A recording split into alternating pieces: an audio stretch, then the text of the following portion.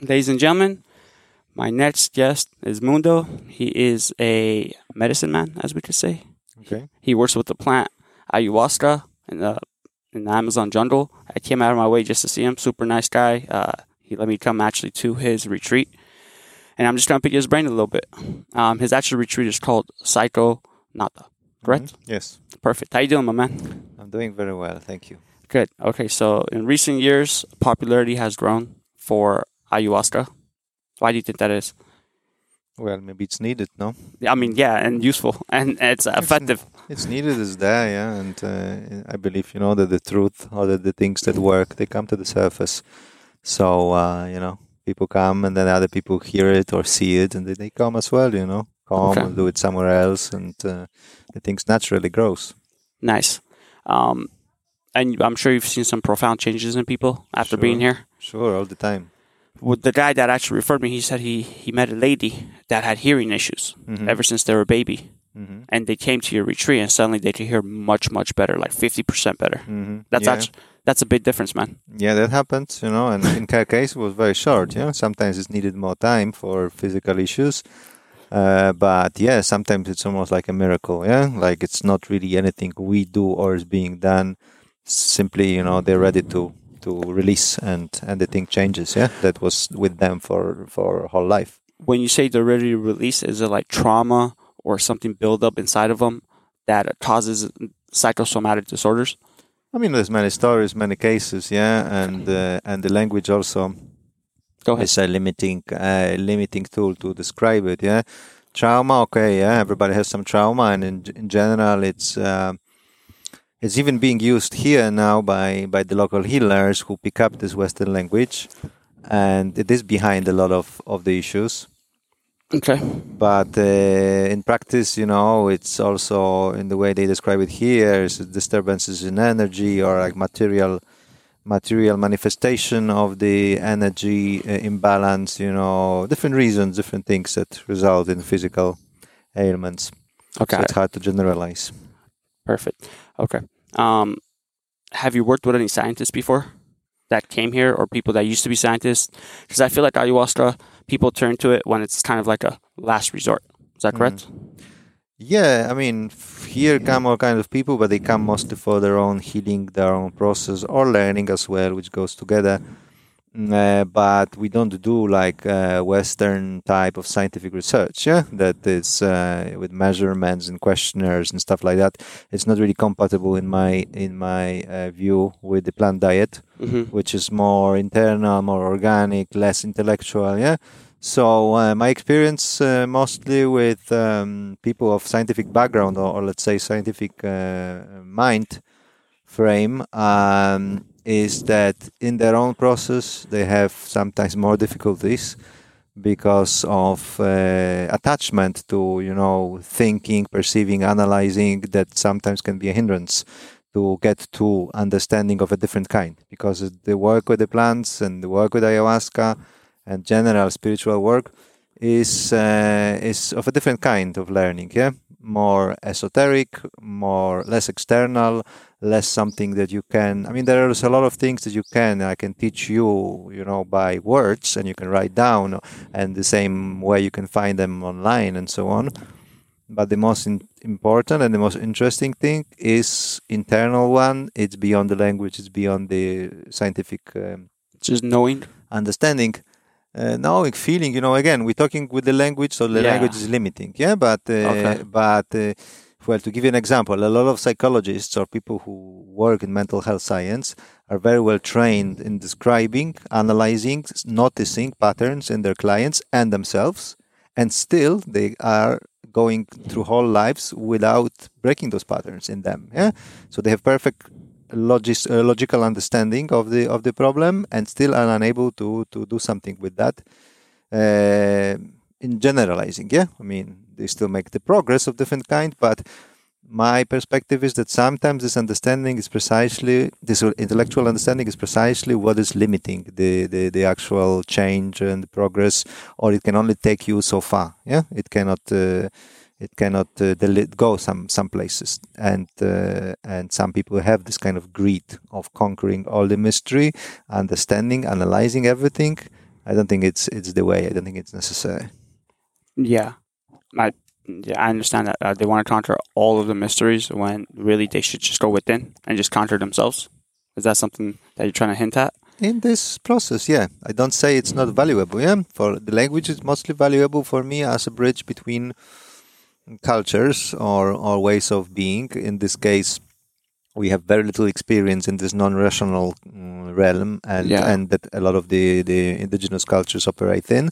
So, if we're discovering something new, it's obvious that we first use our own language, yeah, and then, for example, the science is using this to preach to the people who are completely not aware of that, and they receive this language and they are kind of teased into it, yeah, because for a person who is completely not interested in shamanic practice, is living in a rational world and hears, okay, there is some research that's proving this and this, then hey, okay, there's something in it. When I tell them, about the work we do here, there'll be more resistance because they are allergic to, non-rational, or allergic even to the concept of spirituality, for example. Got it. Have you seen anything profound in people happen? Yes. I mean, I've watched a lot of documentaries. It's all over Netflix now. It's really popular. They're doing a lot of brain scans to just prove that it's effective. I think some people in the Western world just need that. Hey, this is very effective, and there's not really that many side effects unless you're on like SSRIs or antidepressants. Then apparently there's like a balance, right? There's like a shift in balance, and some people get hurt because of that. But other than that, I mean, I feel like ayahuasca really helps people. Do a lot of people with trauma and stress come to your retreat? Sure. Yeah. This is the epidemic. This is a lot of the issues that we hear are repeating themselves. Yeah, like this, and they are increasing, and they are, there are waves. Like after the COVID, more and more people with anxiety, more and more people with all the things that are really connected. Yeah, depression, anxiety, all these issues are rooted in the same, in the lack of meaning and in the stress of the life in civilization and so on. So of course, yeah, they are common, and people come back with relief usually, or with big changes and transformation. Good. And you're from Poland. Yes. Former Soviet Union. I'm from Poland was not in the Soviet Union. It was a communist country, but was not part of the Soviet Union. Really? Yeah. Huh, I need to look into that. But it was still communist country. Yes. I mean, I'm from Armenia, so it was very Soviet Union. When I was a kid, we left. But my parents still think the same way. Yeah. It's very closed off. Just do what you're told. This is that. How did you end up here? Well, I've been traveling before, exploring different cultures, different practices before. For 20 years, I was working as a documentary photographer and doing my own projects, usually connected with indigenous spirituality or fringe religions or religions. Well, things in fringe from a Western perspective. Yeah, I know what fringe is. Like when you talk about Sufism, it's something rare and exotic in the Western perspective. What is that? But in India, it's an example. In India or in Pakistan, there's millions of people who are pilgrims to Sufi shrines and practicing in different ways. So for me, this was, my exploration led by my own curiosity. But eventually, the practice with ayahuasca kind of reconfirmed a lot of that, or put more bridges between these seemingly distant practices and cultures. Okay. How long are your retreats usually? Like 10 days, 20 days? Are they flexible? Now we work from 10 to 40 and more, the basis is, the minimum is 10. For the plant dieta, especially one that it's kind of focused on healing, for learning, it's usually more time required, and so people come for different amount of time. Okay, so some people come for healing, some people come for healing. Some people for both. Yeah, some people come one and then they end up staying for the other. Yeah. Okay. And so I've been asking different people this question. How did they find the ayahuasca brew? I know it's two different plants you put into one, but the Amazon jungle is very, very big. How did they manage to find these two random plants, put them together, and finally, just have like a spiritual experience? Well, this is not true that these are two plants that are needed. First of all, there's still places and tribes and traditions that are drinking pure wine, because that's the foundation, the vine, and that's what it gives the name ayahuasca or yahe. This is all about the vine, And then there are additives, that chacruna or chaliponga, which are source of DMT, is one of them, but it's not necessary and it's not the only one. Yeah, you can mix ayahuasca with a lot of plants for different purposes. Visionary experience or DMT experience is not the main purpose and not the only purpose. It's just the Western, again, perspective or the drive for the visions that puts DMT in front. But in the Amazon, the healing is the foundation, but also exploration of the plants and learning with different angles. Yeah, it's not just about the light of the chacruna, and it's also not true that you need chacruna for visions. You can have full visionary experience with pure ayahuasca, and people experience that here as well. We sometimes serve pure ayahuasca, and I drank in different places. So this myth of two different plants that is very popular in the internet, it's actually not true. It's not true. No. So one of them could just do the job. Okay, got it. Well, have you ever had a depending what job you want? Yeah. Yeah, exactly. As far as mystical experiences, have you ever had one without ayahuasca? Like Kundalini breath or just do yoga, meditation? Well, I don't practice Kundalini, I do yoga sometimes as exercise, but for me, the word mystical, it's about something a little different. I mean, it can be achieved through those ways, but it's also something that has different degrees, let's say, yeah?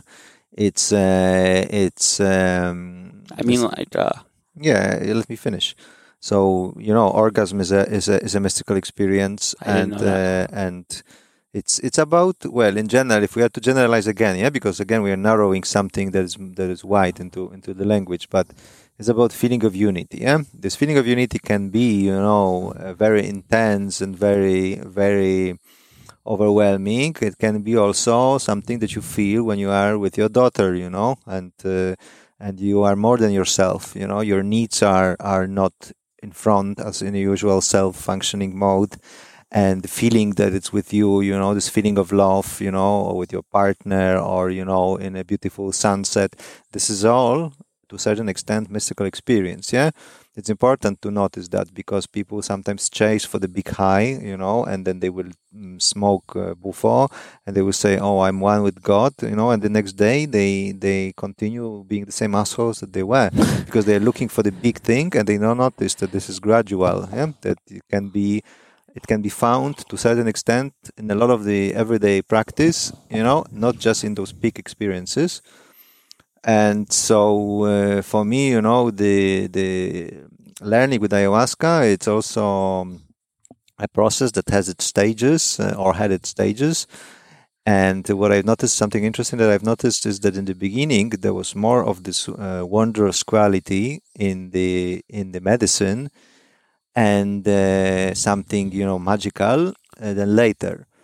And the first instinct, of course, the instinct of user that we have, the instinct of consumer that we have, is, okay, the quality of the experience is in some way failing, because I'm not getting the same as what I was getting before. Yeah, the same thing you can apply to relationship. Yeah, when you first in love and it's in extreme and so wonderful, and then becomes more of an everyday experience, you start to feel like it's not the same it was. But then, ayahuasca was able to show me in a different way, and my own practice was able to show me that that's precisely the thing, It is because my life have improved, and my life became closer to this source, wondrous quality, so that the difference started to be less noticeable. Yeah, I'm still enjoying, ayahuasca experience, and it's a wonderful way of, learning for me. But the disparity between my life that improved a lot and the ayahuasca experience is smaller. So that's why, I would say that the mystical experience now more and more is the experience of being in the world for me. And being in the now? Being in now, being, able to be present and focus, and drawing the satisfaction from the abundance that is in the present. Got it. And yeah, being in the now is very important. I hear that a lot. Because some people think about tomorrow all the time. Some people think about yesterday, and they're in depression or anxiety, but just being in the present moment. Do you think that's very important to people? Yeah, sure. I mean, a lot of people dream about it, and The thing is that they dream about the paradise. They're trained to dream for the paradise that's out there. Yeah. And then they miss it because it's here. So it's all culture that's conditioning us like that, We're starting from the background in the religion, even if people cast away the religion consciously, subconsciously, there is the same mentality. It's just been transferred to work and to this behavior. I must earn my happiness, so I have to do this and this and this, and so finally I will get the reward. Then it's even transferred to the healing practice or the like this self-help and alternative health movement. I gotta strive harder, do more yoga, I have to do more practices. So finally, I'm gonna get this Kundalini rising or whatever is it that you're seeking, and then I'm gonna be satisfied and happy, And the answer is always the same when you look into spiritual traditions of serious spiritual traditions. The answer is always the same. It's not obtained by trying. And it is here, and it is now. Nice. So you have to be in the present moment and just be willing to accept and just surrender. That's how you can put it in words. I mean, I'm trying to understand it from your perspective. It Sure, just seems very, very But again, we are knowledgeable. This thing that I'm saying is nothing original. You can read it in thousands of. But the thing is, again, this is not the learning I can tell to you or somebody can tell to me, and I'll be like, oh yeah, that's it, and then I just put the right button and it's happening. If it was so, everybody would be happy and enlightened. And so on. But that's what people are looking for. It's a practice. People are what are looking for. And the paradox is it's not obtained by looking; it's obtained by certain surrender, and it's not a process from one moment to another. It's a gradual practice and gradual growing into it. Good. Let me ask you. Correct me if I'm wrong. I feel like when people come to your retreat and ask you for help for like anxiety or depression, it's not so much as what you teach them; it's so much as what you help them unlearn. Its foundation is not what me, but what plants do. We are here just to guide, correct, put our perspective, sing to people. But the foundation is what the plants do, what they unlock in people, and then what the people do themselves. Meaning not even the people as a conscious self, but more this greater self that it's able to, this organism, this whatever, the thing that we have that can reset things if we step out of the way. So in case of anxiety or depressions, if, of course, we suggest certain things. But again, this paradox is that you step out of this issue, you step out of depression, for example, when you're able to stop fighting depression. This is nothing that you should be fighting, that you should be trying to remove, that you should be trying to kind of exercise, to use the religious term. It is something that is necessary, is there for a reason, it's there to teach you something. And when you learn this thing about yourself, when you learn this thing about the balance in life, about your position in life, this thing will naturally go away. When it's done, it's the state, this feeling will go away when it's done, when it's served its purpose. Okay. And sometimes it takes longer, sometimes it takes one click, Sometimes it's enough to have one revelation, and then you're going to keep putting this in practice, but the thing is done in a way. So it's a very personal story, very diverse. So everyone comes in different shapes and sizes as far as... To a certain extent, yes. Yeah. And also they come bringing similar stories. They do? Yeah, well, that's what I was saying. Depression and anxiety are civilizational issues, are issues that are... Because we are really living in the same society and playing to a different extent in the same kind of cultural game, so we are affected in similar ways. They are embedded in our individual lives and family stories and so on, but eventually it's all about basics. The lack of meaning, the lack of love, the inability to connect, and then we all strive there and realize this in different ways. Got it. So speaking of civilizational problems, so I mean this is pretty much in the jungle or the borderline of the jungle. Do you hear people committing suicide here? Because I feel like that's like a first world problem. Like in the indigenous people in the jungle. I never heard about it. The life is challenging enough, and there's death around, for some reasons that may not be happening in civilized countries.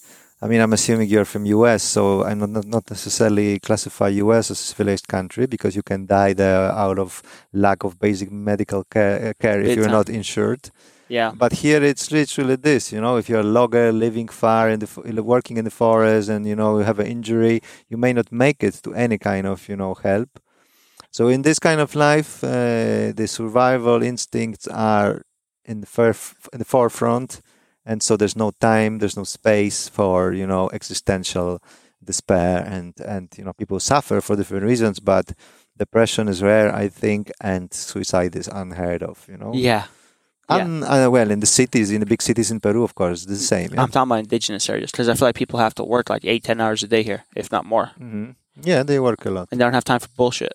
Yes. In other words. Yes. Yeah. So when they come from, okay, that's funny. And you've learned to see this pattern in different people when they come?